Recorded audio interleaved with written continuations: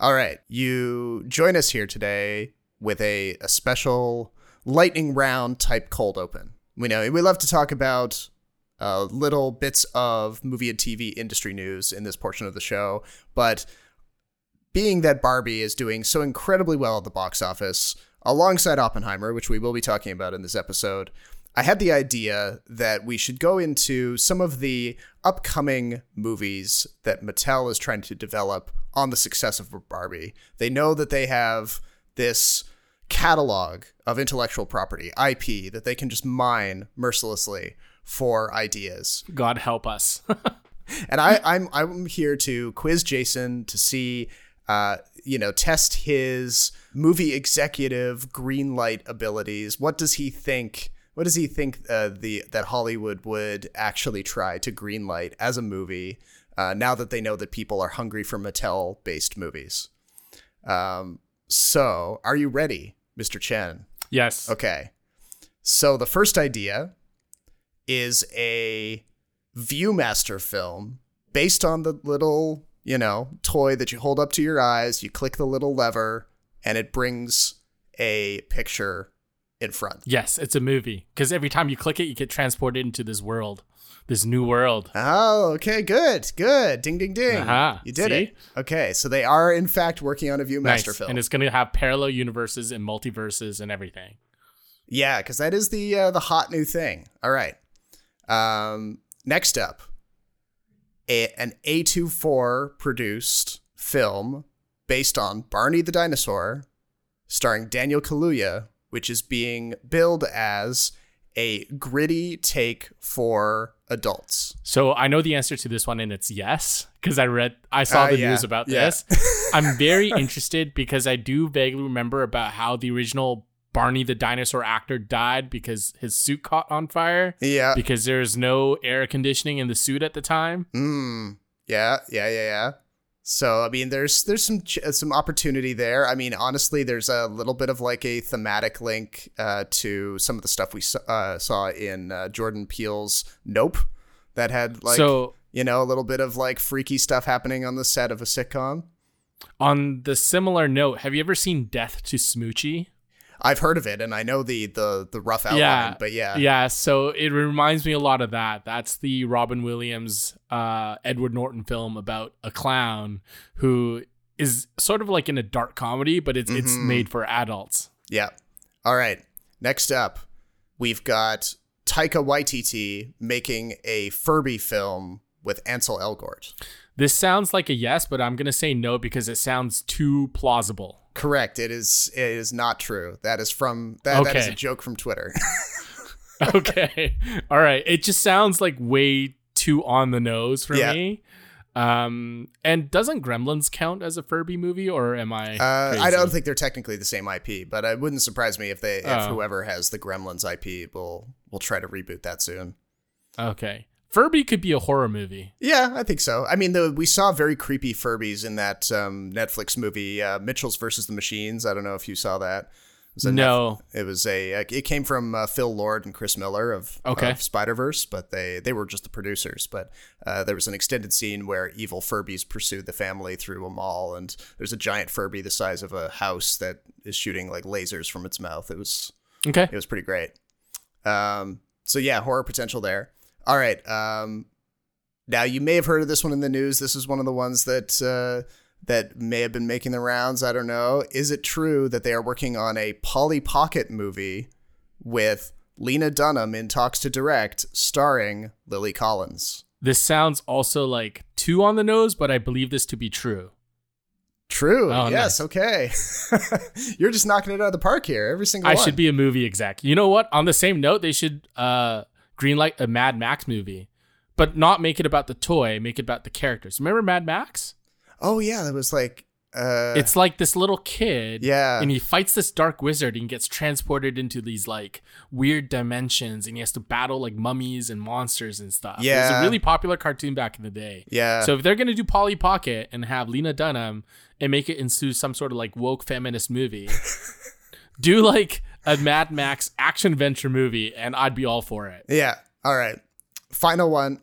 An adaptation of the Major Matt Mason toys, which probably predate us a certain amount, starring Tom Hanks. I don't know what a Matt Mason toy is, but because you mentioned that it's very deeply rooted in American culture and starring Tom Hanks, I'm going to say yes, it's real. Correct. Wow, look at you. 5 for 5, baby. Or is it 4 for 4? 5 for 5? Something like that? It was like 5 or 6. Yeah. Okay. Yeah. Well, so you've proven that you understand Mattel's intentions very well here. Like you can kind of predict that they're it does not matter what the toy is or what the creative pairing is. If they own the rights to it, they're going to try to turn it into something. I was expecting one of these lightning round questions to be Hot Wheels.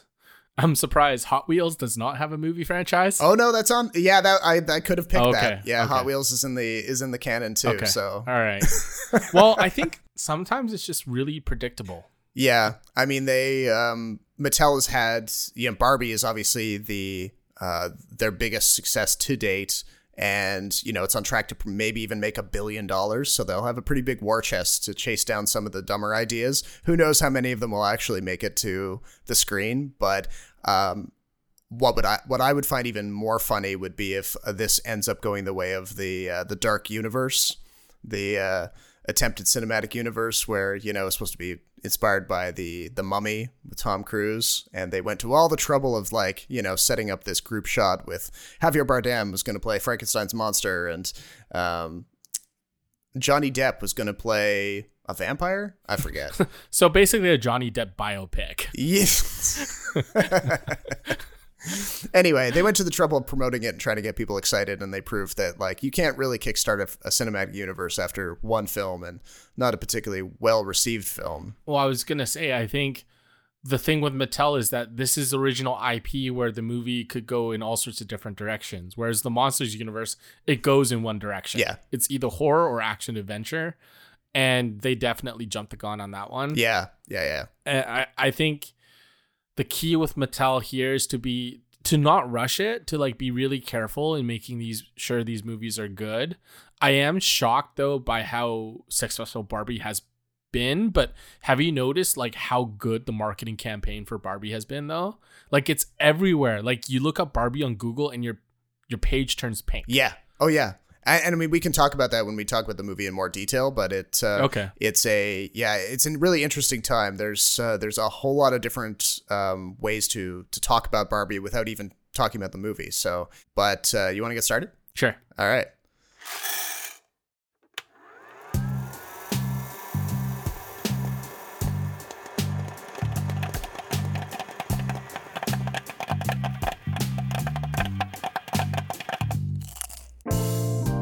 Welcome to the Extra Buttery Podcast. It's a show about movies, TV, anything with a story and actors on a screen, really.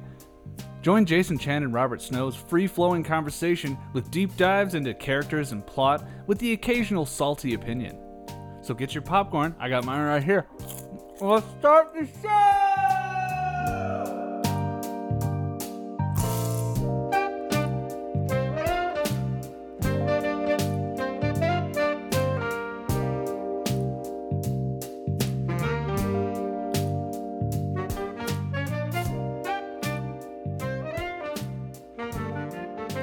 Welcome to episode 119 of the Extra Buttery Podcast. My name is Robert Snow in Toronto, and I'm joined by Jason Chen in Vancouver. Hello.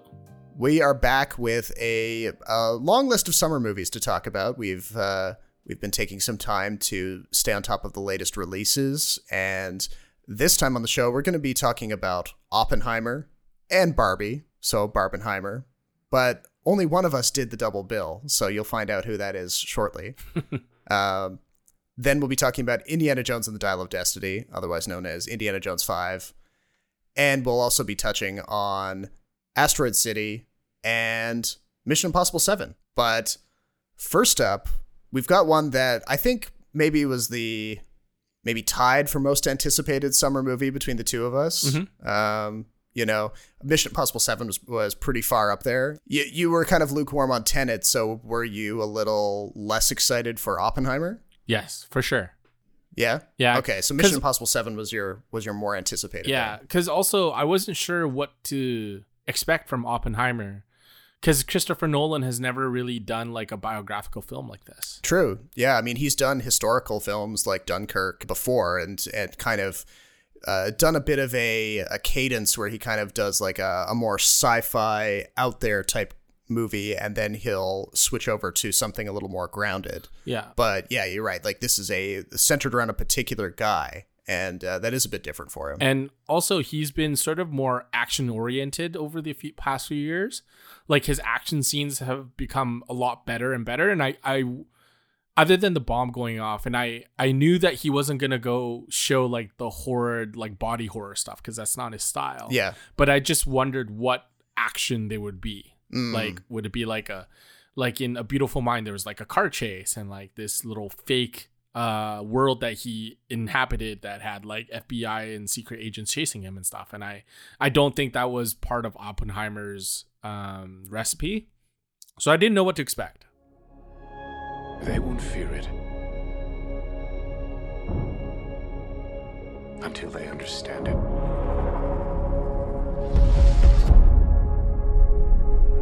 And they won't understand it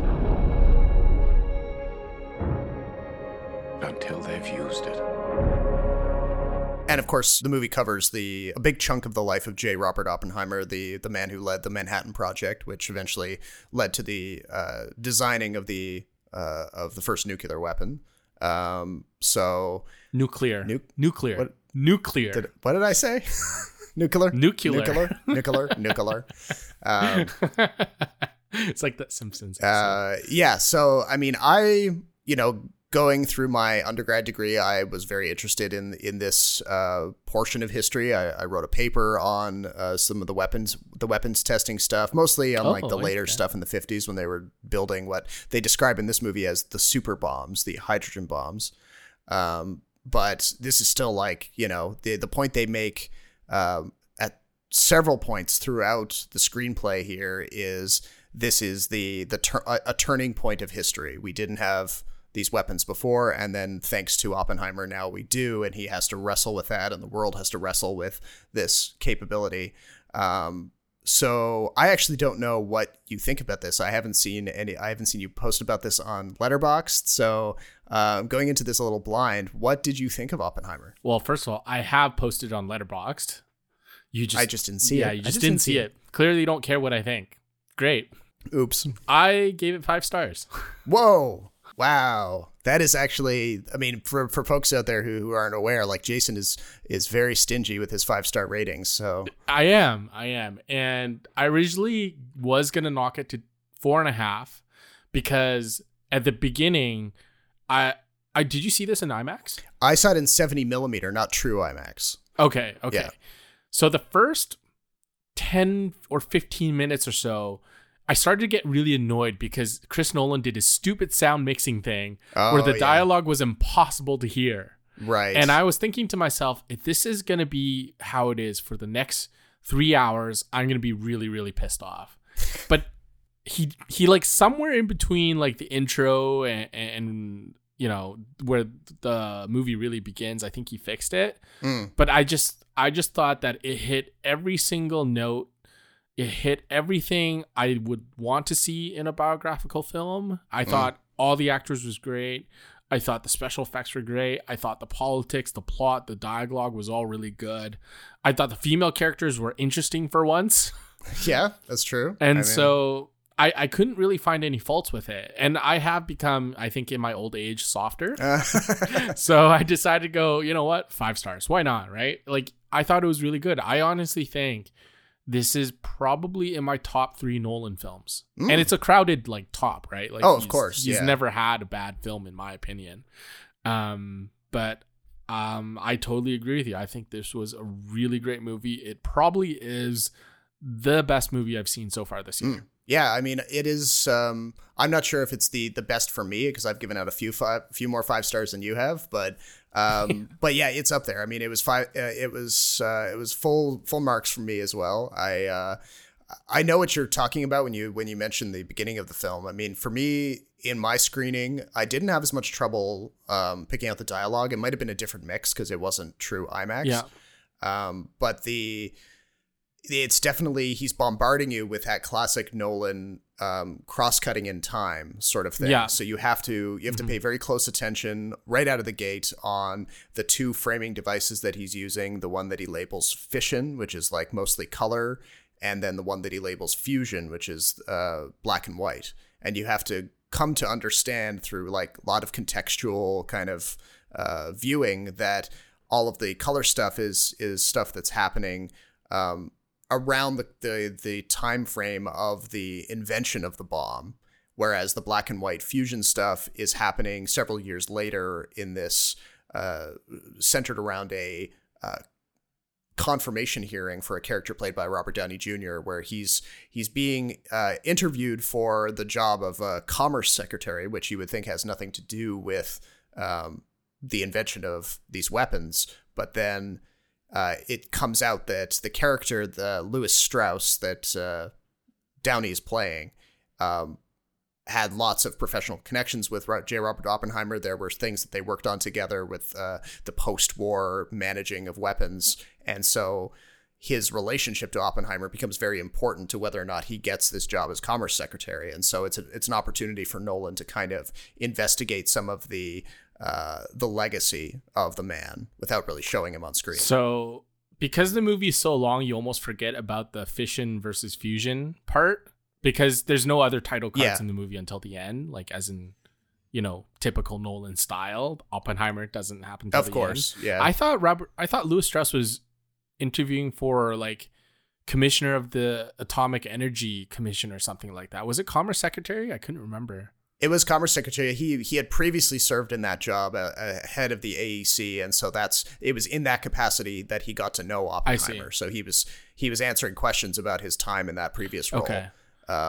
But yeah, there was an excellent Twitter thread about breaking down the I couldn't do it justice just off the top of my head, but this person broke down the symbolic meaning of the fission versus fusion thing and some of the things that they took out of that framing, and it was really, really interesting stuff. So I recommend seeking out some of that criticism if you're curious about what Nolan was thinking about when he chose to be like putting chunks of the film in black and white versus color and that sort of thing. I didn't know much about Oppenheimer going into the film other than the fact that he was just the father of the nuclear bomb.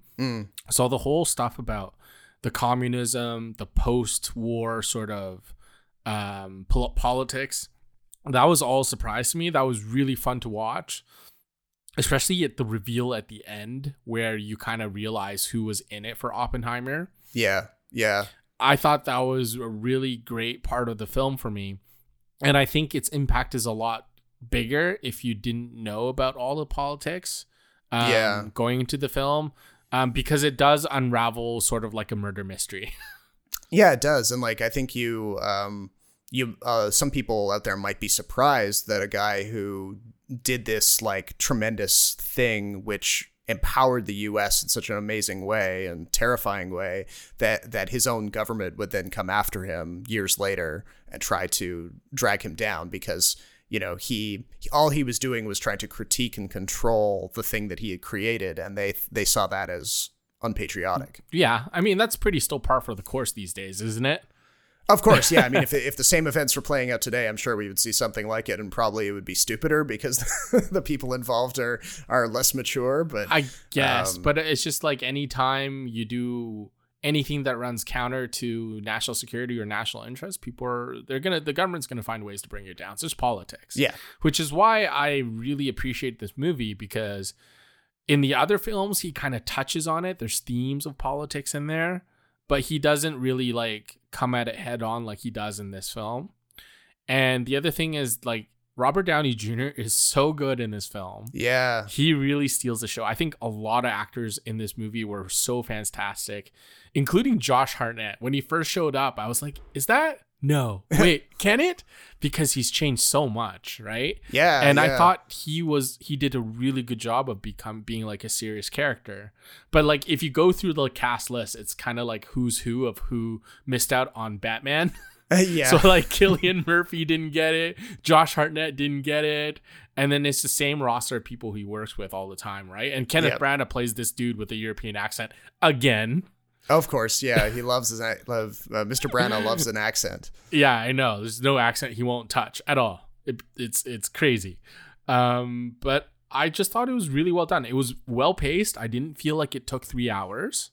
Yeah. That's critical. Yeah. There was a fair bit of exposition, but there are definitely interesting exposition if you're into that kind of stuff. The only weak character I felt was actually Florence Pugh's character. Yeah, it's she obviously serves a function where she's the most visible example of the affairs that he was carrying on, which, helped give the government excuses to tear down his character. Okay, so there's this love scene with Florence Pugh and Cillian Murphy, and she mentions that he's reading Sanskrit. Yes, yeah, the Bhagavad Gita. And it's funny, like, while they're in the bed, she makes him read out this part where he says, "I am Shiva, destroyer of worlds." Yes, yeah. I almost burst out laughing at that scene because it's like Chris Nolan at his most corniest.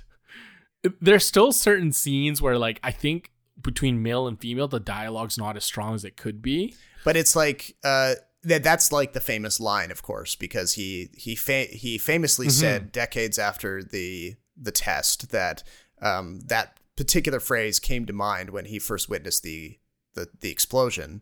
But you weren't going to have him say it out loud because apparently it didn't happen like that. He didn't actually say that in the moment. So then, how do you work in that phrase? Do you do it as like voiceover while it's happening, so you understand that it's like it's happening in his head? Is that just as cheesy? No. I don't know.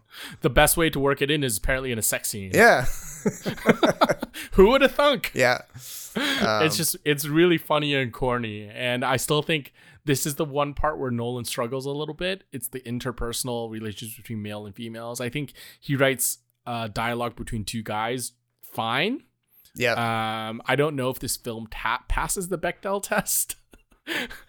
I don't think there's any scene where like a woman is talking to another woman. Yeah. But I mean that's more like a reflection of that time period, right? Where True. It was still like very male dominated. The project was mostly male scientists. And you know what I thought was really interesting? You know how he put the marbles in the jar? Yes. To count out the plutonium? Yes. I thought that was a really clever way of signifying passage through time. Yeah. Because this movie spans quite a bit of like time years wise. Yeah, and there's like I think people just assume, they took a bunch of plutonium and turned it into a bomb, easy peasy. But then this makes it clear that like, no, they might have had a bunch of scientists who are all working in this secret laboratory in the desert, but they still had to mine and refine the stuff that went into the bomb. And it was like, it was a race on many different fronts all at once to get everything in lined up that it could actually work. So, yeah. I thought Benny Safdie as Teller was brilliant. Yeah, I liked him too. And Matt Damon plays himself. He's always good for a laugh. Yeah.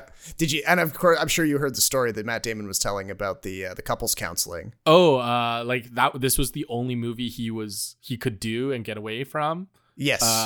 Because he was in couples counseling at the time. Yeah, his wife made a deal with him where she said, like, look, you've been away too much. I think it would be better if you took a break from acting. And he said, all right, I'll agree to that. But I have one exception. If Chris Nolan calls, you'll let me go and do that. And she was like, yep, all right, that's your one movie. Yeah, that was a weird one because I didn't even know he was in couples counseling. Like, not that I care anyway. No, neither did I. But I was, it's the kind of story that gets legs because it's such a evocative kind of scene. Yeah. Yeah. Well, let me ask you this: of all the characters and actors in this film, how many of them will get nominated in acting categories, do you think? Oh boy. I mean, Robert Downey Jr. is a lock for supporting for sure. Yep. Same with Cillian Murphy for best actor. Yep. Emily Blunt? Emily Blunt could be in there for actress. I mean, her role is not gigantic, so it's not the kind of role that she has a couple of like really big like yelling moments that would make for a good clip at the Oscar telethon, but she's not really leading in a major way. Pugh, too little screen time. I think too little screen time. Matt Damon might be in there for best supporting. Yeah. It is, yeah. It's tough. It's going to be tough for Universal to kind of make the call on who they put forward because, well, they're going to put everyone forward, right? As much as they might, but I mean, time has shown that like if you nominate two actors in the same category from the same movie, you can actually hurt your chances because the voters don't know which one they like better, and then you know the vote gets split. So it's true. So they might just enter one in each. Yeah. Yeah. Okay. Fair enough. Yeah. But I mean, it just goes to show that like, you know, he was getting these excellent performances out of everyone. And yeah, like you said, something that's like 3 hours long, which can be a real slog for people. You say to anyone off the street, like, oh, you want to watch a 3 hour movie? Most people will shoot it down. But yeah. By the way, the soundtrack is brilliant. So good. Another one from Ludwig Göransson. I mean, he's our rising star. You know, if we want to he's already a star. I mean, yeah, he's a star. I mean, he's working in the biggest movies of all time. So but I mean, in terms of like, you know, building his legacy in the way of like a John Williams or something. Yeah, for sure. The one gripe I had about this movie is I went to a local theater where I had to park on the street. And parking is limited to 3 hours. Oh, and no. This movie alone was 3 hours. You got a ticket? No, I didn't get a ticket. I was just kind of nervous. But I blame Chris Nolan for this long movie thing where the movie itself is longer than the amount of time allowed to park on the street. Yeah, that is a bit of an issue. Yeah, but I really enjoy this. I mean, where would you put this among... I know you're a big Nolan guy, but where would you put this in terms of his filmography? I mean, yeah, I could be convinced to put it top 3. He's really mastered the simultaneous like timeline splicing thing, eh? Yeah, and that, I mean, like, there's a reason why his editor, I don't know if Lee Smith edited this one, I can't remember. He's worked with Lee Smith a number of times, like on Dunkirk and stuff, and Lee Smith won an Oscar for Dunkirk for a good reason, because it, you know, in the hands of a lesser editor, that kind of stuff can get really confusing, and, you know, you have to really keep people focused and, you know when to cut so that they don't get bored or they don't forget where they are in the story. I thought the structure was fantastic. No one else does timelines better than Nolan, where you can jump around and still have everything make sense and have everything come to a head in the final moment where like everything becomes crystal clear. Yeah. Oh, and I do want to talk about the big effect, obviously, because there was a lot there was a lot of chatter over the actual test explosion. You know, people said, "Oh, he's definitely going to detonate a real nuke in the desert," and that's going to be. No, of course not. That's freaking stupid. That was like the worst, dumbest internet movie I've ever heard. And so, of course, he doesn't. You know, I haven't seen any behind the scenes stuff on how they pulled it off yet. But I mean, for like an anti-war film, and this is very much an anti-war film. Yes. In my opinion. Oh yeah.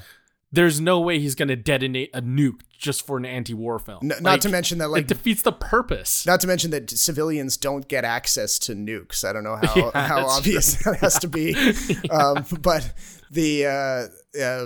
so I mean, he's working with practical effects, and the test itself is stunning, and it obviously it's presented in a way that's not.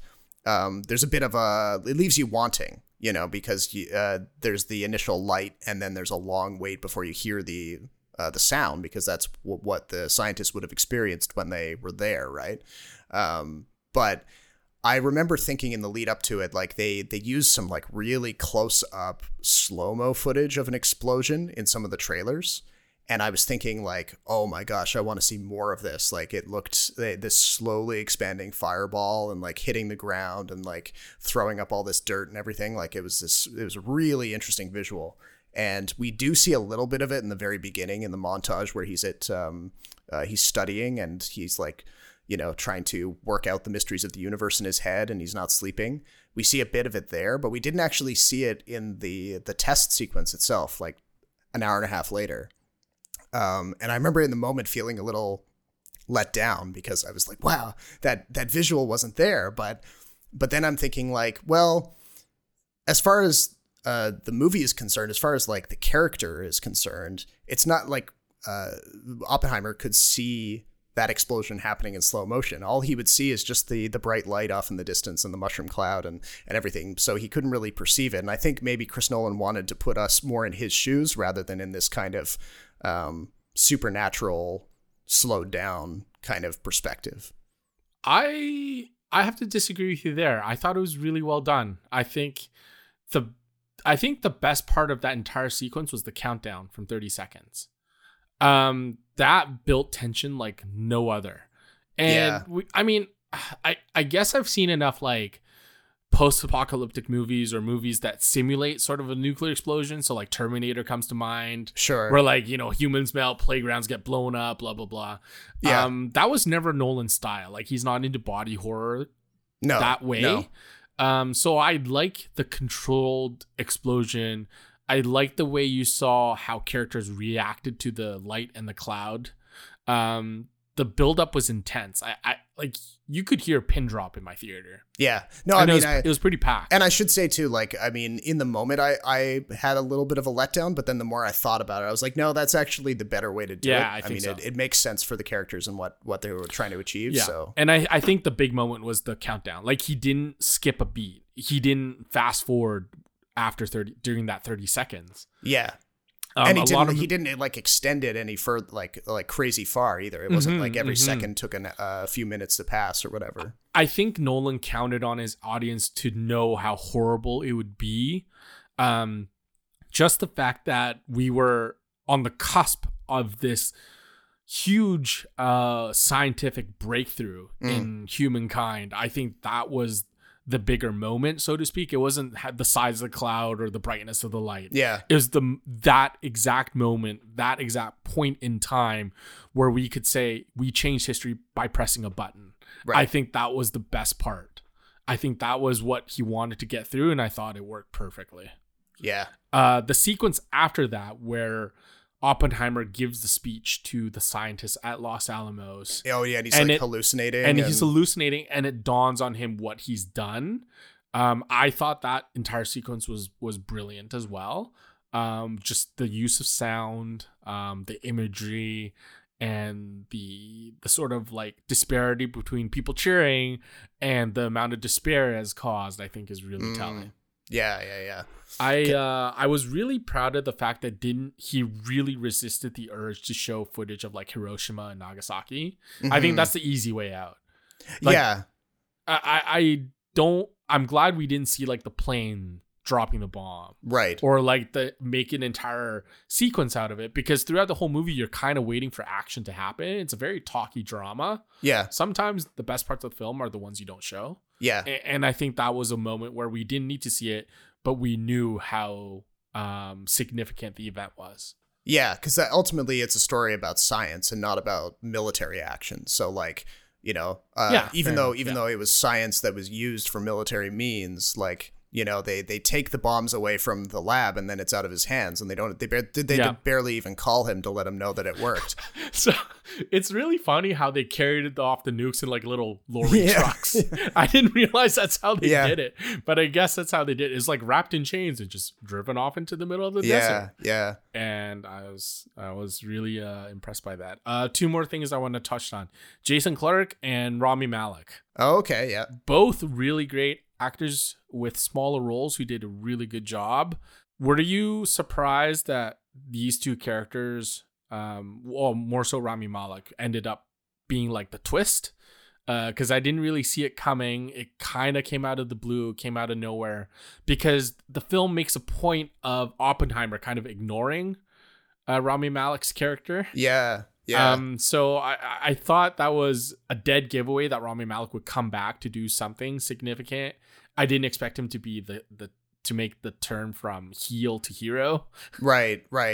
Yeah, I mean, I didn't remember, like, they said the name of the person who was going to come and testify, and I didn't remember that too many I didn't names. remember that name was the person being played by Rami Malek. So I guess when you finally see Rami Malek's face, unless you've been doing a really good job of keeping on top of character names, you're like, okay, you see him, and now you're thinking, okay, yeah, there's some sort of, I guess maybe you're primed in that moment to expect a reversal.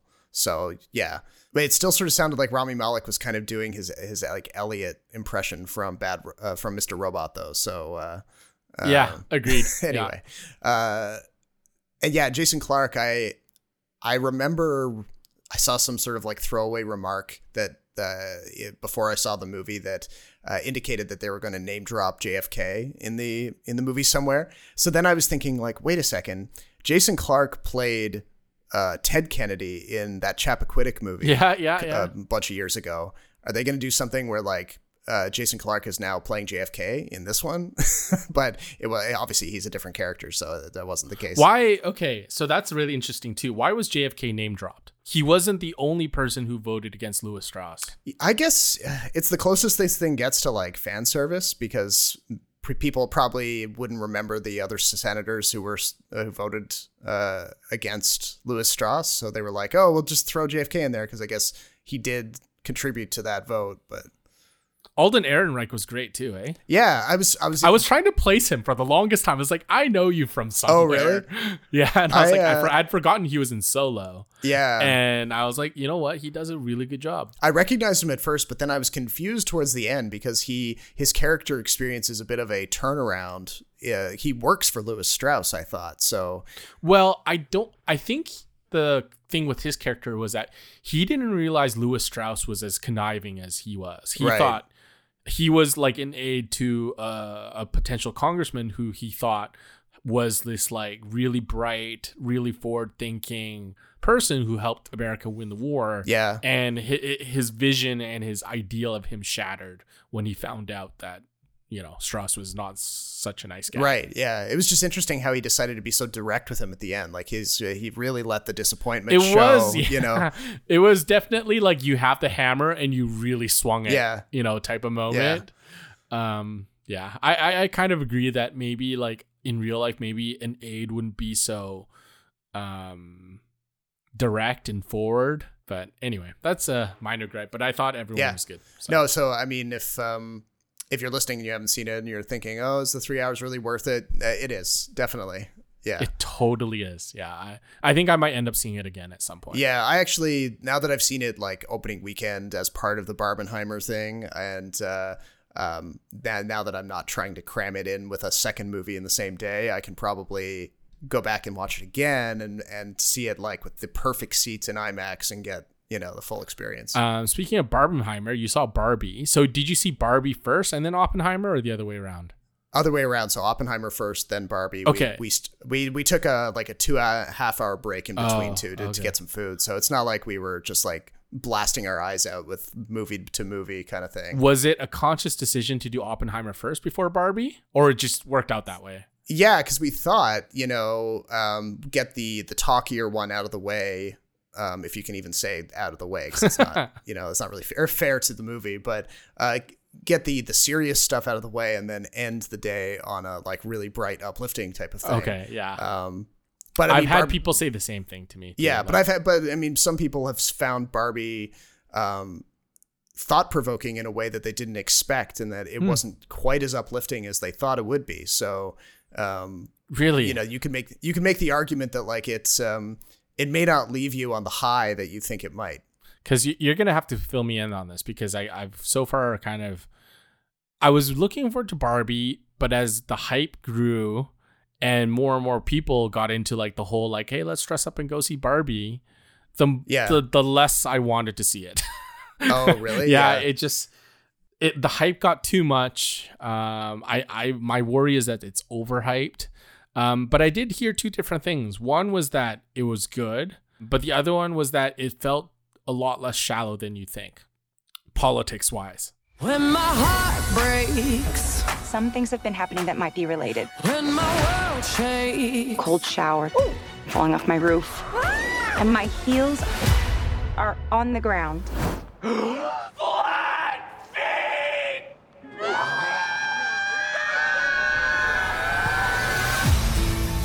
Barbie, directed by Greta Gerwig, is the first, as we alluded to in the cold open, it's the first of Mattel's efforts to turn their big toy box into movies and shows.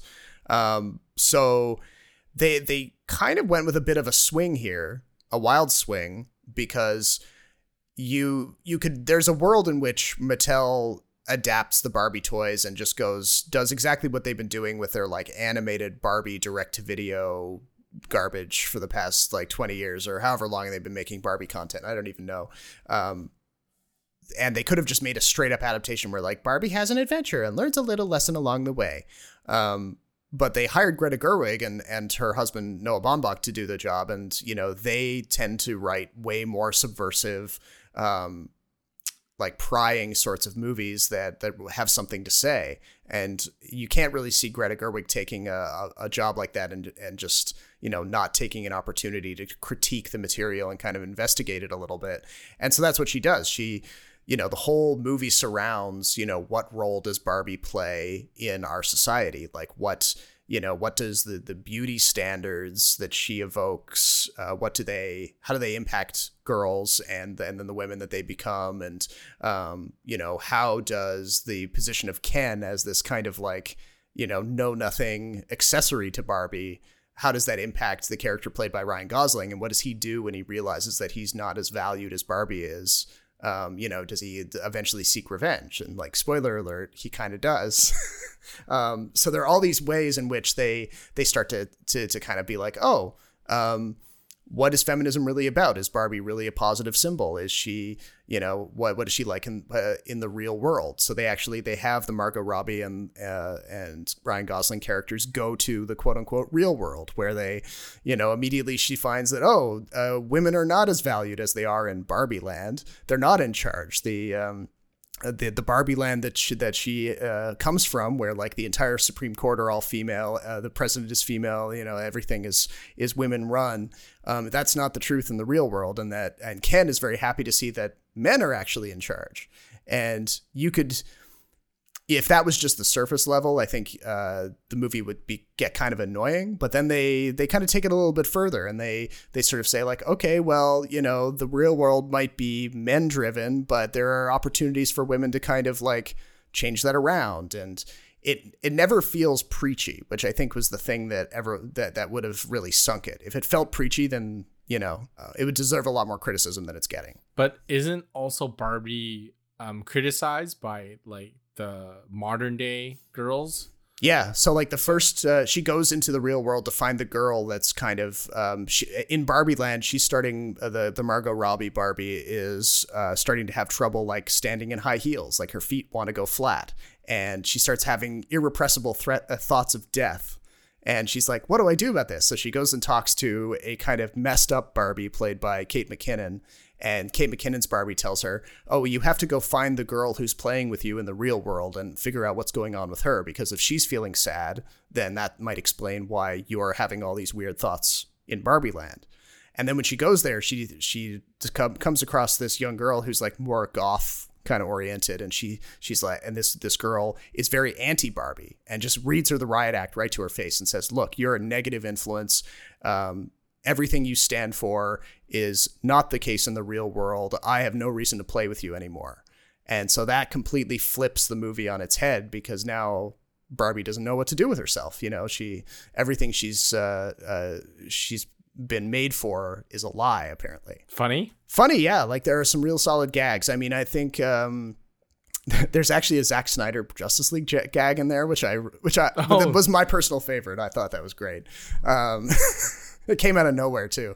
And Ryan Gosling is fantastic. Like, I mean, he's throwing everything at the screen, like the full, like he's calling it Kenergy in all of his media interviews, where, you know, on the surface, he's this bubbly airhead type, but then you clue into the fact that there's this like rage bubbling underneath the surface, that Barbie doesn't take him seriously. And then he lashes out at her, and that forms like the third act climax, basically, of him trying to be taken seriously by Barbie, and in so doing nearly wrecks Barbie land. It sounds like a very Ryan Gosling role. Yeah. Like he's always like had this like sad puppy look, but he's also played like really edgy characters in the past. Yeah. Right. Yeah. Like I remember in Drive where he played the driver, and he's like a split second away from taking a hammer to your head, even though he's like super quiet and kind of minds his own business. Yeah. So, I mean, should I go see it? Like, did I psych myself out of seeing this film? Also, when I went to buy tickets, every theater I saw was like full. Like, I can't believe how hard it was to get tickets. And I didn't want to sit on the side, and I didn't want to sit in the... No. Yeah. Well, that's why I'm saying, like, you know, even if it's not a crazy priority for you to go out and see it, like if you want to like wait until the tickets are easier to get, then there's nothing wrong with it. And yeah, like it's not going to do anything like crazy revolutionary in terms of women's rights or anything, but it's interesting to see how Mattel basically allowed Greta Gerwig to do with the material what she wanted. And there's been some interesting commentaries about, or some interesting reports from the set where like Mattel was freaking out at certain points, and they would send their executives over to the set and they would say, we don't know, you're kind of messing around with our brand a little bit. Like you're not doing this the way we expected you to do it. And they had to fight the executives to kind of present this more critical, subverted vision of the character. This is the same sort of beat as Taika Waititi with Thor, where like the Marvel really had to give Taika Waititi the trust to do what he wanted. Not that Taika Waititi was making fun of Thor, but he definitely made Thor, I think, a dumb meathead sometimes. Yeah. And like, you contrast like the second Thor movie with the one with Thor Ragnarok, and there was a huge flip in the character. And so, yeah, like it's not to say that Greta Gerwig is as zany or, kooky as Taika Waititi's style, but yeah, she's doing something different with the character than any of the direct-to-video animated stuff that Barbie had been seen in before. Well, I mean, if you're gonna hire someone like that, you better trust their creative instincts. Yeah. And so that, as we were talking about those other projects that they have in the pipeline, the question is, do they hire similar filmmakers who are willing to critique the material and, or do they get fed up with it, and do certain projects start to feel a little bit like, the Disney remakes, the live action remakes, where they're just unquestioningly making the thing as it was and not updating it or, It's a fine balance for sure, but if they can give the directors the creative control they would like, I think that's probably the better way to do it. Yeah. And like, you just can't cater to every whim. No. Like, I think that's what happened with Love and Thunder with Thor, where it was too much Taika Waititi in there. Yes, big time. But I mean, it's translating over to, like you said before too, like the marketing was really effective here. Like they did all sorts massive amounts of marketing, all sorts of different sorts of concepts for marketing, like doing like an architectural digest tour of the Barbie dream house, like the set, essentially doing a set tour as if it were like a real house, like they doing the takeover on Google. So when you search Barbie, the page turns pink. That's the thing I noticed most, is that people actually dressed up to go see this movie, kind of like a Star Wars event. Exactly, yeah. And they would, a lot of theaters would set up like a life-size Barbie package for people to step inside and get a photo taken, as if they themselves are Barbie. That's pretty cool. And you, like, literally people are walking, they're walking into the theaters and they see other people dressed up, and then they're going like, "Hi, Barbie." Just like the characters in the film. So they're engaging with it on like a more than just a superficial level, and and reenacting a little bit. And so it's kind of cool to see how that's translated into box office, because this thing, despite opening against Oppenheimer, which is a completely different film, they didn't choke each other out, and they ended up doing the fourth biggest box office weekend of all time, which is pretty amazing. Like the fact that people made it into a thing. Yeah. And I wonder when we're ever going to see that kind of synergy again. It definitely seems like catching lightning in a bottle type deal, because movies used to be paranoid about running against each other.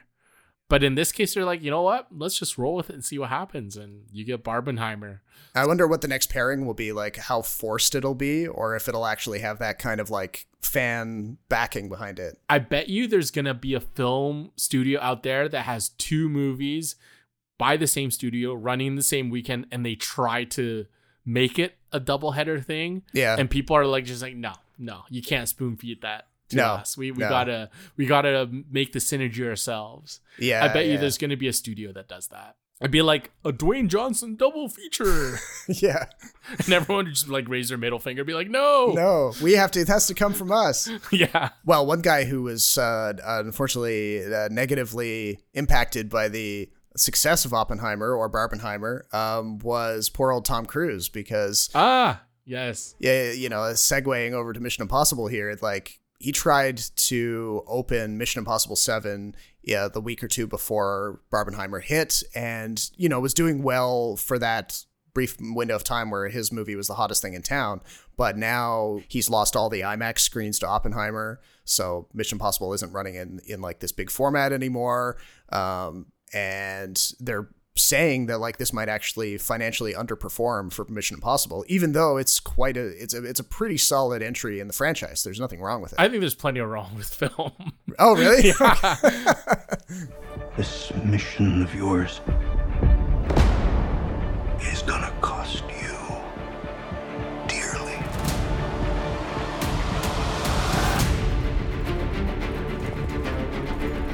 The world is changing. Truth is vanishing. War is coming. Backtracking a bit, why do you think people aren't as interested in Dead Reckoning? Do you think it's because it's the part one? Do you think it's because it's Tom Cruise and Scientology? Do you think it's because it's been delayed? Do you think it's because it came out too soon after Top Gun? It could be a mix of all of those things. I mean, like Top Gun obviously had the benefit of being a long-awaited follow-up, and like, you know, it hasn't been that long since Mission Impossible Fallout came out, so there's less nostalgia or a sense of like missing. And then there's just the natural thing with like Mission Impossible movies where they're so self-contained that like you don't have to watch them all in sequence. You don't have to watch the entire franchise. You can pick and choose which ones you want to watch. And so when you get to the end of one, it's not screaming out for us for the next one, you know? Well, I mean, there's continuity with the characters, but definitely not so much the plot. Exactly. Yeah. Like they're very, like they might carry over a villain like they did with the Sean Harris character between Rogue Nation and Fallout. But like it's not like there was like really unfinished business or some sort of like really important piece of plot that was tied to it. Yeah. So, I mean, we can go into the film now. I was on the verge of being really disappointed by this. I was whelmed.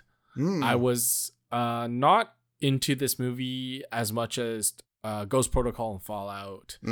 I think this was one of the weaker entries into the franchise. I found this movie really formulaic. I found it not really thrilling. I thought the female characters were written into a mess. And I think Christopher McQuarrie was chosen to direct this movie because he kind of is a yes man to Tom Cruise. Yeah. And this franchise has gotten to the point where it's getting a little stale. I think the reason why Ghost Protocol and Fallout were so good was because they brought in directors, they brought in new characters, they brought in new ideas. I failed to think of a new idea that's introduced in this film. Like what sequence or what stunt did this film do that hasn't been done before? Yeah, that's a fair point. Because it's also part one, I can't really give this film a full score, kind of like Dune part one, because I need to see what the second part is and see if it can redeem part one. Right, okay. Because like it should be seen as one movie, right? Even though it's split into two. Sure, yeah. I mean, I know you've applied that rule elsewhere, and yeah, I mean, I can. But the comment you made about Chris McQuarrie is interesting because it's the first time that we've had continuity between individual Mission Impossible movies. Like they had changed it up with a different director every single time until they landed on Chris McQuarrie and they realized, oh, okay, this is the guy, kind of like you're saying, he's a bit of a yes man. You know, he's subservient. That's what I think. I don't know. Sure. But I mean, yeah. He definitely has an eye for visuals. Like he knows how to make this stuff look incredible. But as time has gone by, it's become less of a Chris McQuarrie authorship kind of thing and more of a Tom Cruise as the author of it, you know? And yeah, for sure.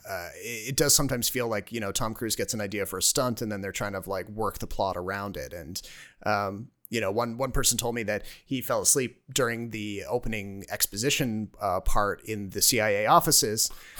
So long. And I can kind of understand why, because even if you do fall asleep and miss that entire setup of like what's actually being talked about, you are no worse off because the plot does not really matter. It's just, you know, it's just for stringing along, getting those action scenes stitched together. Correct. I felt the same way. I thought this was a film written around the action set pieces. You know, Mission Impossible has done that in the past. It's not a tremendous departure for them to do that. No, but I think it worked better in the other stories. Yeah, I mean, Fallout had definitely a bigger climax in terms of stakes, because there was a bomb and there was a sense of like, yeah, they may not make it and this kind of thing. But with this, like, you know, we know that it's kind of like you were saying, we know it's part one. We know that this algorithm that they're fighting, this entity that's achieved self-consciousness, has, you know, we're not going to have it resolved in this one. And so, you know, Ethan can't die.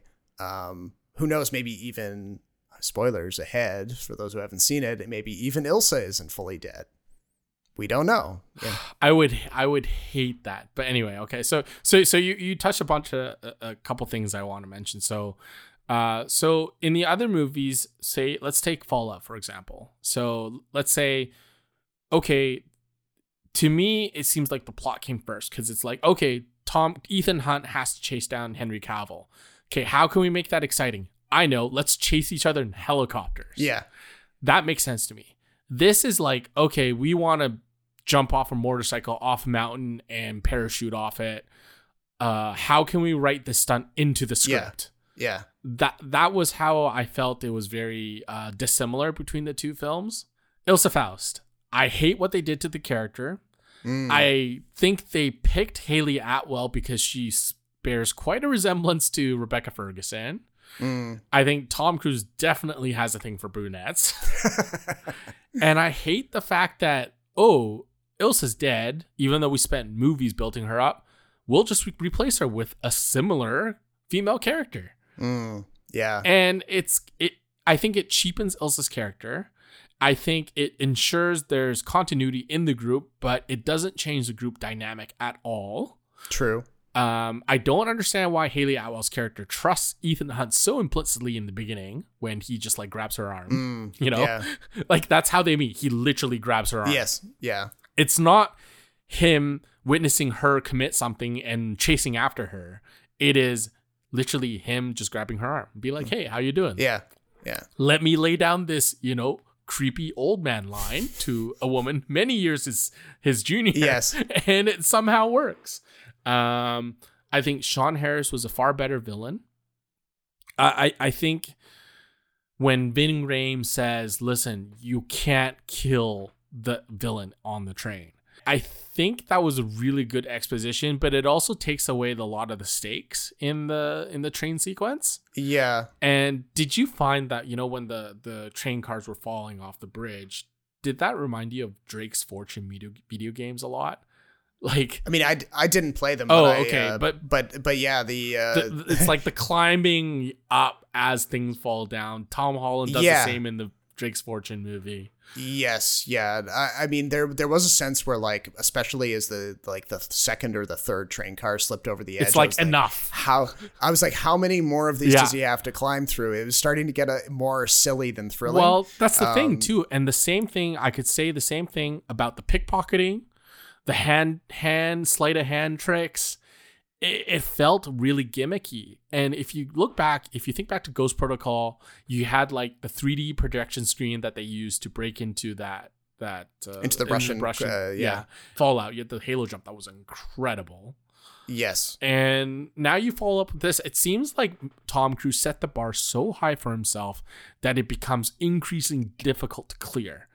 And I wonder if Dead Reckoning Part 2 has an even bigger stunt than the bike sequence. Because in this one, the bike sequence, as difficult as it was to pull off, and as much as I appreciate the amount of effort into it, it felt very underwhelming. Yeah, and like the fact that they gave almost the entire thing away in the trailer was a bit disappointing. Yeah, you know, like they obviously they have, you know, as far as the story is concerned, they have him not just paraglide away from that stunt, but then he actually uses it to like get to the train. He crashes through the train car, which is just like a very slapstick way of concluding it.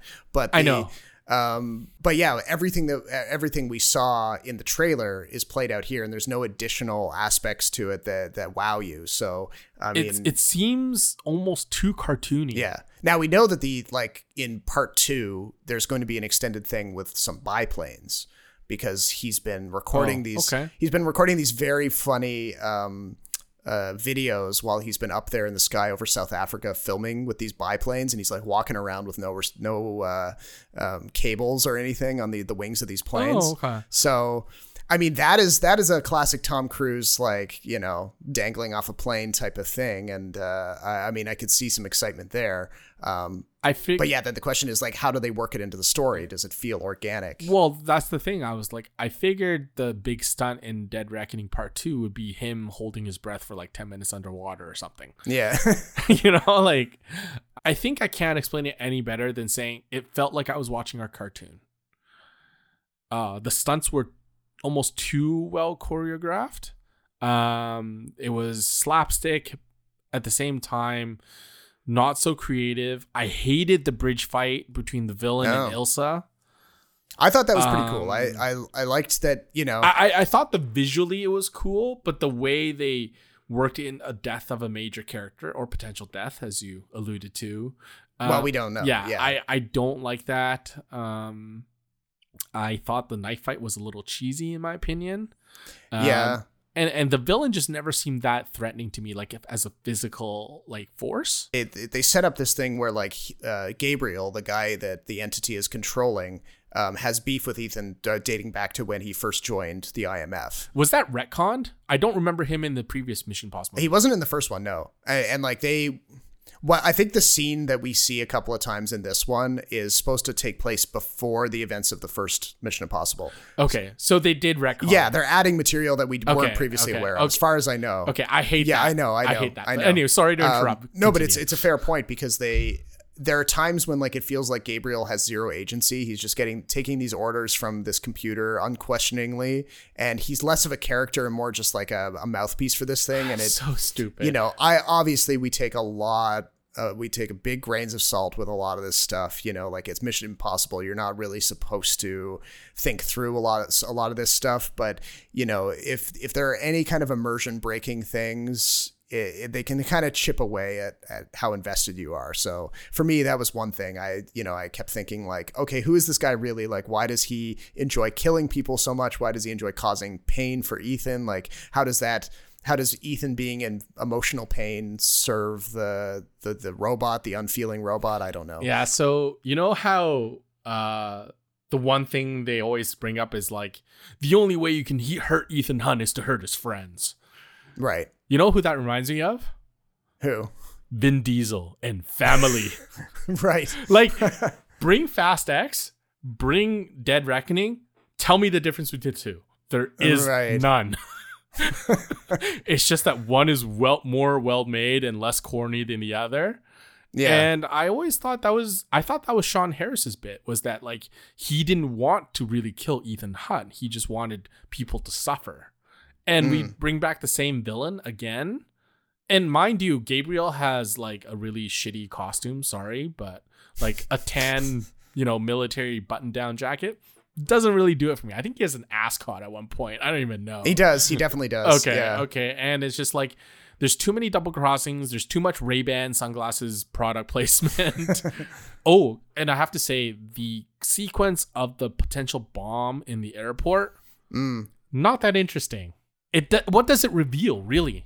Like, I'm waiting for something to happen, like, other than it being, like, a diversion from, and, like, acting or adding more intensity to, like, a chase scene. Yeah. What does it actually accomplish plot-wise, character-wise? I struggled to figure that out. Yeah, because it takes Benji out of the mission for the brief chunk of time, and it almost, like, I don't know, it almost would have been a better twist to have the bomb be real and have it kill Benji for real rather than have Ilsa be stabbed by Gabriel later in the film, because I feel like we might not see the explosion coming, because like bombs are always getting diffused in Mission Impossible, and for one to finally go off because this machine is like beating them at every turn, I think that would be a bit more effective.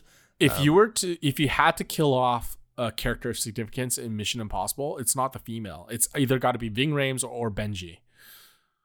And it has to be either of those two, because we got Michelle Monaghan, and then you got Ilsa Faust, and then you got Haley Atwell. What was the character's name again? See, they're all interchangeable, though. You know what I mean? At that point, it becomes like the stakes are not as high as they should be. And that's maybe why Dead Reckoning doesn't hit the same way, because there are no stakes. For the parts that do work, they work incredibly well. Like, I mean, I had a big smile on my face through big sections of this. I'm not going to lie. Like, there were moments where I was like, yeah, this is Mission Impossible. And like, in those moments, you're like, all right, this is why I come to these movies. So like, in terms of execution, those moments play well, but like you're saying, it's not so much about the moment, it's how they all work together. And what moment were you thinking? I can think of like one specific, well, not one specific, but like whenever Palm Clementieff's character was on the screen, those were my favorite parts of the movie. Yeah, she's great. I mean, the car chase scene was great. Yeah. I like any moment with the masks. I've always thought the masks are cool. It's not overdone for you yet? No, because I mean, that's kind of like their stamp, you know, like you have to have at least a few mask moments, and the reversal, you know, through espionage and not, you know, physical violence or something is a lot more interesting to me. So I like how they poke fun at it though. Exactly. Yeah. Like they have the one break in this one. So that was a bit of a subversion. But like this, in those individual sections, I was like, yeah, okay, this is Mission Impossible. They know their tricks very well. And you're right. It does border on formula. Maybe even goes all the way over into formula at certain points. Yeah, for sure. So time will tell, you know, they say that this final one, the 8th one that's coming up in a year or two, is going to be the last one. What kind of taste does it leave us with in our mouth? You know, is it going to be the crowning achievement of Tom Cruise? I don't know. Oh, of all the female characters, actually, I thought Vanessa Kirby did a really good job as well. Yeah. Yeah. I like how like playing like two characters, but not really, you know what I mean? Yeah. And also like she doesn't immediately side with Ethan every time just because they had one positive interaction in the last time. She's it's kind of like Robert Downey Jr. Tropic Thunder. She's playing a woman disguised as a woman, as another woman. It's really funny. Yeah. I thought she was a really interesting character. Too bad she didn't get a lot of screen time, but hopefully that changes. But yeah, I wasn't that interested. I think I ended up giving it like 3 out of 5. Okay. No, I'm way more positive than you. I mean, I had a better time recognizing the faults, but I had a better time, so I was like 4.5. But also I should point out my least favorite Formula moment in this Mission Impossible series now is when Ethan Hunt describes a plan and you see them going through it, and then like something bad happens and they cut back to reality and you're like, oh, see, we were just talking about it. You know what? The sequence right. I'm talking about? Yes. Yeah. So that was when I'm like, it's the same gag again. It had been too long since I'd seen one, so I had forgot that they did that before, and I thought that was okay. But right. yeah, it's that I would prefer it if they didn't do the gag again, because if that's becoming an ongoing thing, then we get the point. Yeah. I mean, I've watched Fallout many times, so maybe that's why. So yeah, okay. Real quick though, Indiana Jones and the Dial of Destiny. This way. Fasten your seatbelts. There might be some turbulence. You've taken your chances, made your mistakes, and now a final triumph. I'd gone through like phases on this one of excitement. I was like pre or post movie? Pre-movie. Okay. So I like at first, when I first heard that they were making it, I was not looking forward to it, because you just look at like how old Harrison Ford is, and you're like, there's no possible way that this can live up to the ones that came before. I mean, Crystal Skull was pushing it. Everyone was he was making like jokes about being too old for this shit back then, and that was in 2008.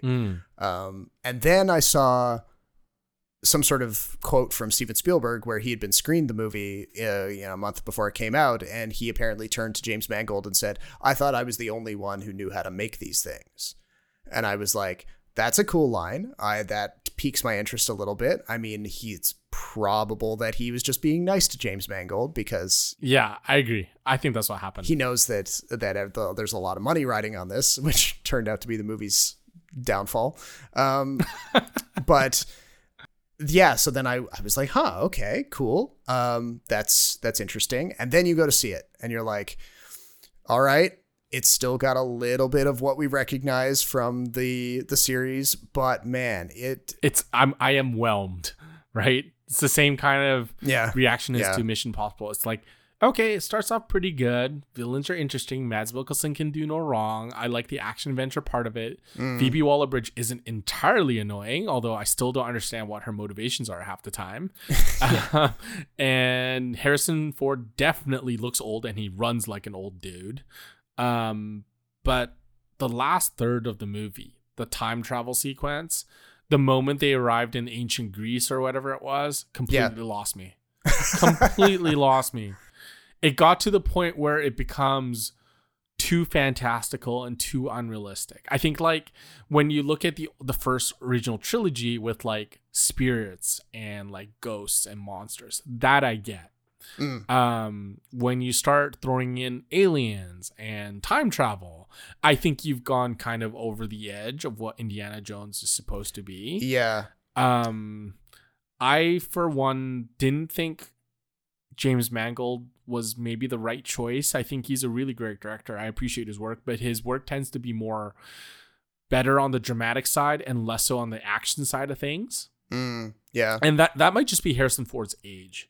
Like, he just can't film the old sequences like he used to. They can't justify why an 80-year-old would be throwing punches or anything. Like, nobody believes it. So. Well, he still throws a mean right hook, apparently. Sure, I mean, but nobody's going to say like, oh, Harrison Ford in his 80s will go into a fight with that 7-foot tall neo-Nazi guy who looks like a football linebacker on steroids and have like a convincing fight. Like, they're not going to do that sequence because no one would buy it. Yeah, and it has similar beats. Instead of snakes, we get eels. Right. There's a couple lines in there that are, throwbacks and references to the previous movies. I'm really less interested in old white male protagonists going through divorce. Right. Just not appealing as a hero to me. Yeah, I thought the best parts were Boyd Holbrook and Mads Mikkelsen, to be honest. I liked Mads Mikkelsen. I will say that upon watching the review from the guys at Red Letter Media, they pointed out, and I kind of agree with them, that if you were bored at all in the first 2 acts and you were kind of wondering like, where is this really going? Like, what's our big fantastical supernatural reveal? And then they do the swing of like, all right, we're going to send him back in time through a portal in the sky. Like, I didn't expect they'd fully go there. And so there's a bit of a twist there that I was caught off guard by it. I was like, wow, okay, they really did that. They really traveled back in time several thousand years. And it was just wacky enough that I was more on board for it than you were, probably. And were you bored in the first 2 hours though? I wasn't. I wasn't bored, but I was like, you're thinking to yourself, oh, where's it going? Like, or if you're like, okay, we're gonna keep this thing away from people from the bad guys for a little while, and then they're gonna take it back, and then we're gonna get another little edge over them, and then they're gonna take it back, and so there was this back and forth. You weren't really clear what this Antikythera could really do, and then you see what it can do, and you're thinking, oh wow, all right, and I kept expecting them to just sort of like get close to it, and then the portal would close on some climactic moment. They would see their mistake, and then they'd be like, oh God, and then they'd fly away from it or something. But then they actually go back there. And then I was thinking, like, is he actually going to die in ancient Greece? Like, I thought for sure they were going to leave him there. And I was thinking, like, is this a good ending for the character? Maybe. I agree. I was expecting them to kind of try it. I'm like, I don't know. And well, the fact that he went through the entire final sequence with a gunshot wound is just ridiculous. And the fact they just conveniently mentioned how easy it was to go back to where they were, even though they had like minutes to spare. Yeah. And the plane was broken, and they had to like somehow drag him to that plane. Like, how does that all work? They faded to black very conveniently. I was really interested in the first 2 hours for most of the time. Well, we got some more like actual archaeology, so that's an important part of the franchise. I have this theory that the more secret societies are involved, the better Indiana Jones movies are. If you look at the original trilogy, there was always some like hidden third party that was also interested in the events, and that they somehow like come in and get involved somehow. Like there's that secret society that was protecting the temple in Last Crusade. The Last Crusade. Yeah. And then you had like mysterious assassins in the Lost Ark and everything. And so I mean, it for me, Dial of Destiny was definitely spiritually closer to Kingdom of the Crystal Skull, even though it's better than Kingdom of the Crystal Skull. This franchise is done. I think this is it. This has to be it. Yeah, I mean they can't. Conan O'Brien had this bit like 15 years ago where he had Harrison Ford on the show, and he was like, well, where's this franchise really going to end? Like, is people just bringing the antiquities to you while you lie in a bed? And, and Harrison Ford thought that was pretty funny.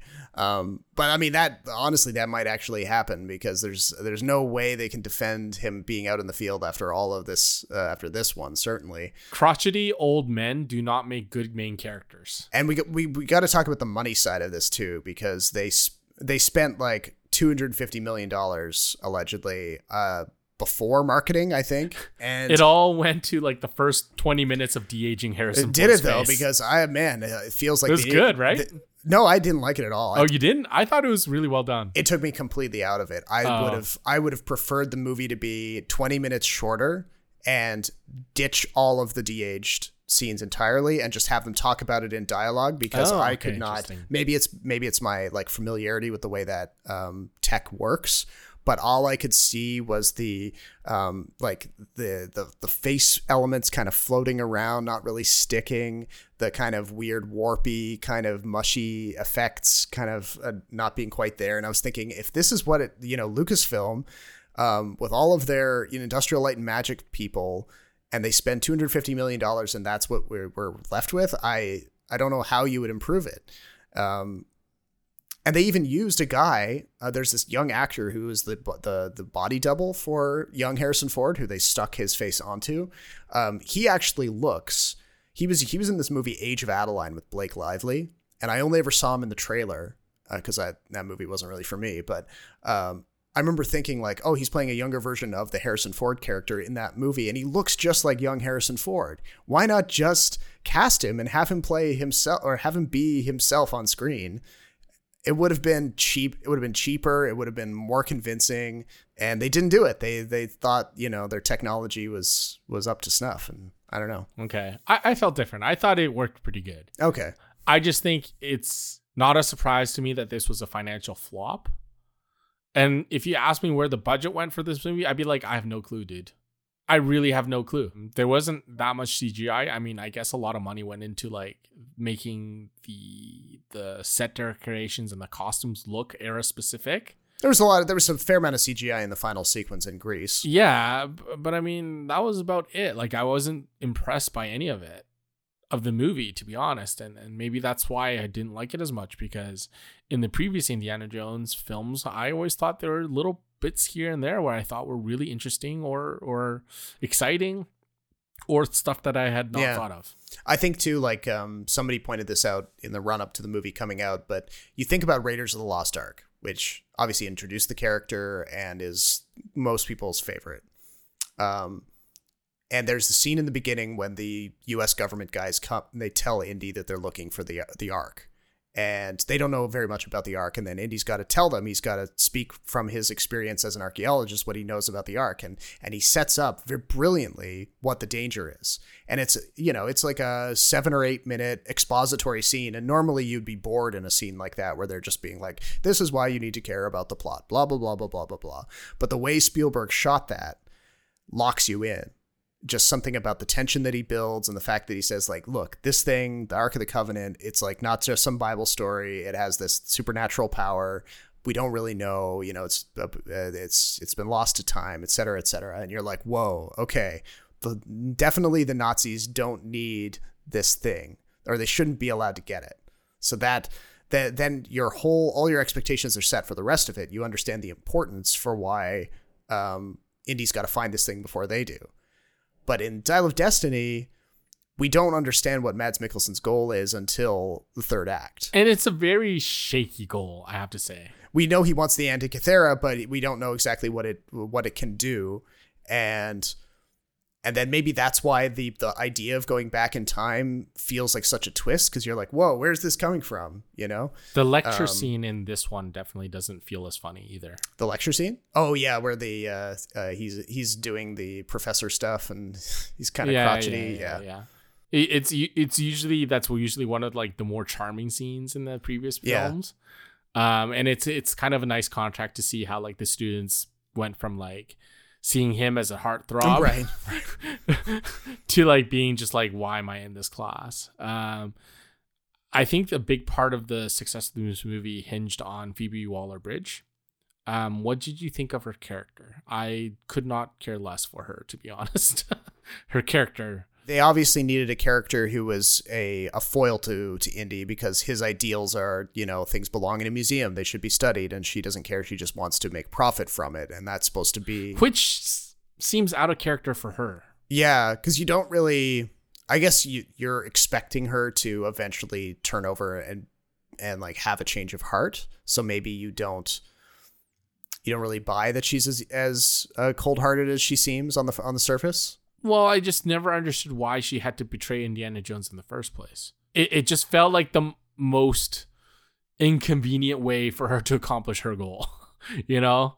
And I didn't really always understand the relationship between him, Toby Jones, and Phoebe Waller-Bridge. I guess maybe Indy expected her to be more respectful of antiquities given the way she was brought up and who her father was. And then it turns out that she, at least on the surface, she's thrown all that away, and I guess he's disappointed. But I would have loved to see Short Round in this film, to be honest. Yeah, but come on, where's Ke Huy Quan? Like, yeah, I'm glad the series is over. I was very whelmed by this. I wasn't really into it.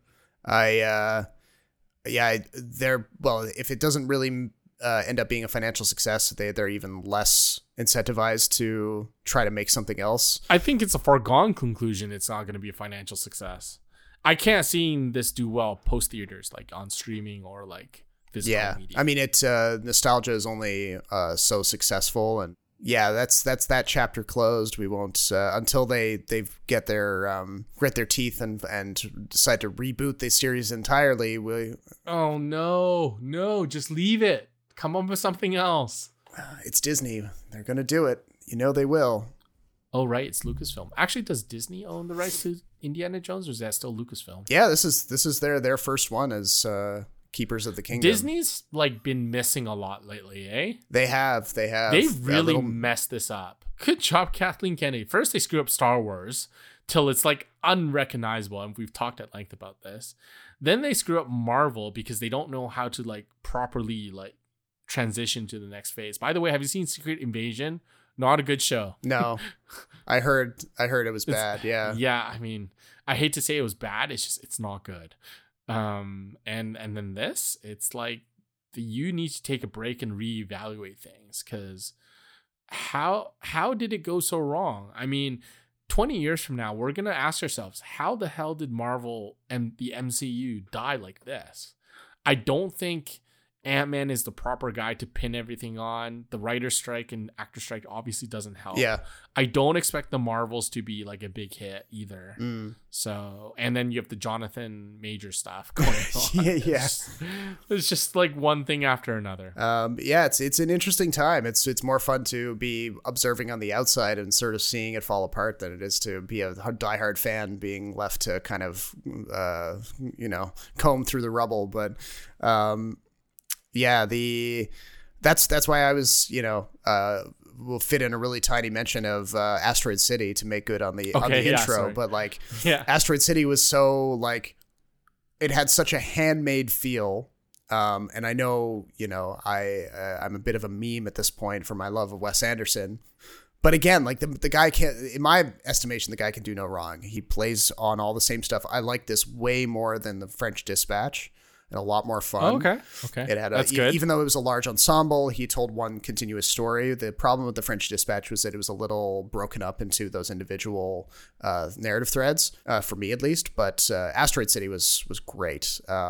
I mean, you can talk all you want about the artificiality of the way it looks and the performances and all of that, but I don't know, the deadpanness and the fact that they put so much, like, you know, they built this model train just for it was like a larger size, like each car was like, you know, as big as a person or something, just for this random opening sequence. Was just, it harkens back to an older school style of movie making, and, you know, in a world of Marvel and Lucasfilm stuff where, you know, so much of it is like $200 million budgets where you're not sure where the money is going, et cetera, et cetera. It's nice when you can see something that was like made for like a medium budget with actors in it who don't care about, you know, making a big buck. They're working for like the day rate, the union rate. It's, you know, worth celebrating. Yeah. Okay. Fair enough. I mean, I'll check it out at some point. It wasn't playing at any of my big local theaters here, which I think tells you a bit about the pull of Wes Anderson. Oh yeah. I mean, he's always had a very targeted thing. He's never going to make a tremendous profit on anything he does. But funnily enough, I think like Disney Plus has the distribution rights for his movies in Canada. So if you want to stream it, you'll end up with Disney anyway. So kind of a weird little twist there. Mm-hmm. Right. True. Anyway, that's my recommendation. It's been in theaters for a while. It may even be out of most theaters, but if it's popping up and streaming, go see it. I think that about does it for this episode. We still have another whole month ahead of us of summer movie season, though. So there's a few things left, including Teenage Mutant Ninja Turtles: A New Legacy. Yes. It's going to be a topic for the next episode for sure. I'll make you listen to me talk about it. Oh, yeah. Well, I will make you listen to me talking about the Meg 2, The Trench. So. Oh, okay. You know. Well, can we promise that if I go see Meg 2, you'll see Ninja Turtles? Yeah. Okay. That's a fair bargain. I'm actually curious, like, if you, because I mean, Meg 2. Oh, I can't do horror though. I mean, it's more of comedy horror. It's still horror, still jump scares. Yeah, there'll probably be a couple jump scares, but it's big sharks, which is scary. What about Jaws? You saw the original Jaws? I think if you could survive. Jaws was terrifying. Oh yeah. You didn't find Jaws terrifying? In the beginning, but then I was, you know. Once it's still a scary movie now. Once Robert Shaw shows up, I felt better. It's still a scary movie now. There's still really tense moments in that film. Even though I know what's going to happen, it's just the dread of seeing Bruce is like incredible. Yeah. But now, like, imagine Bruce, but like 10 times bigger and facing off with Jason Statham on a jet ski. I don't want to do this bet anymore. You should watch Ninja Turtles. It's culturally significant. The Meg is not culturally significant. But until then, my name is Robert Snow in Toronto. And my name is Jason Chen in Vancouver. Thank you for listening, and we'll talk to you next time.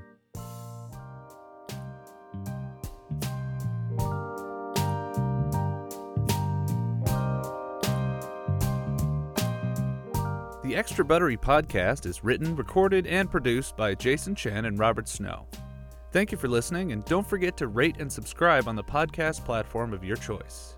And remember, popcorn is always better with extra butter.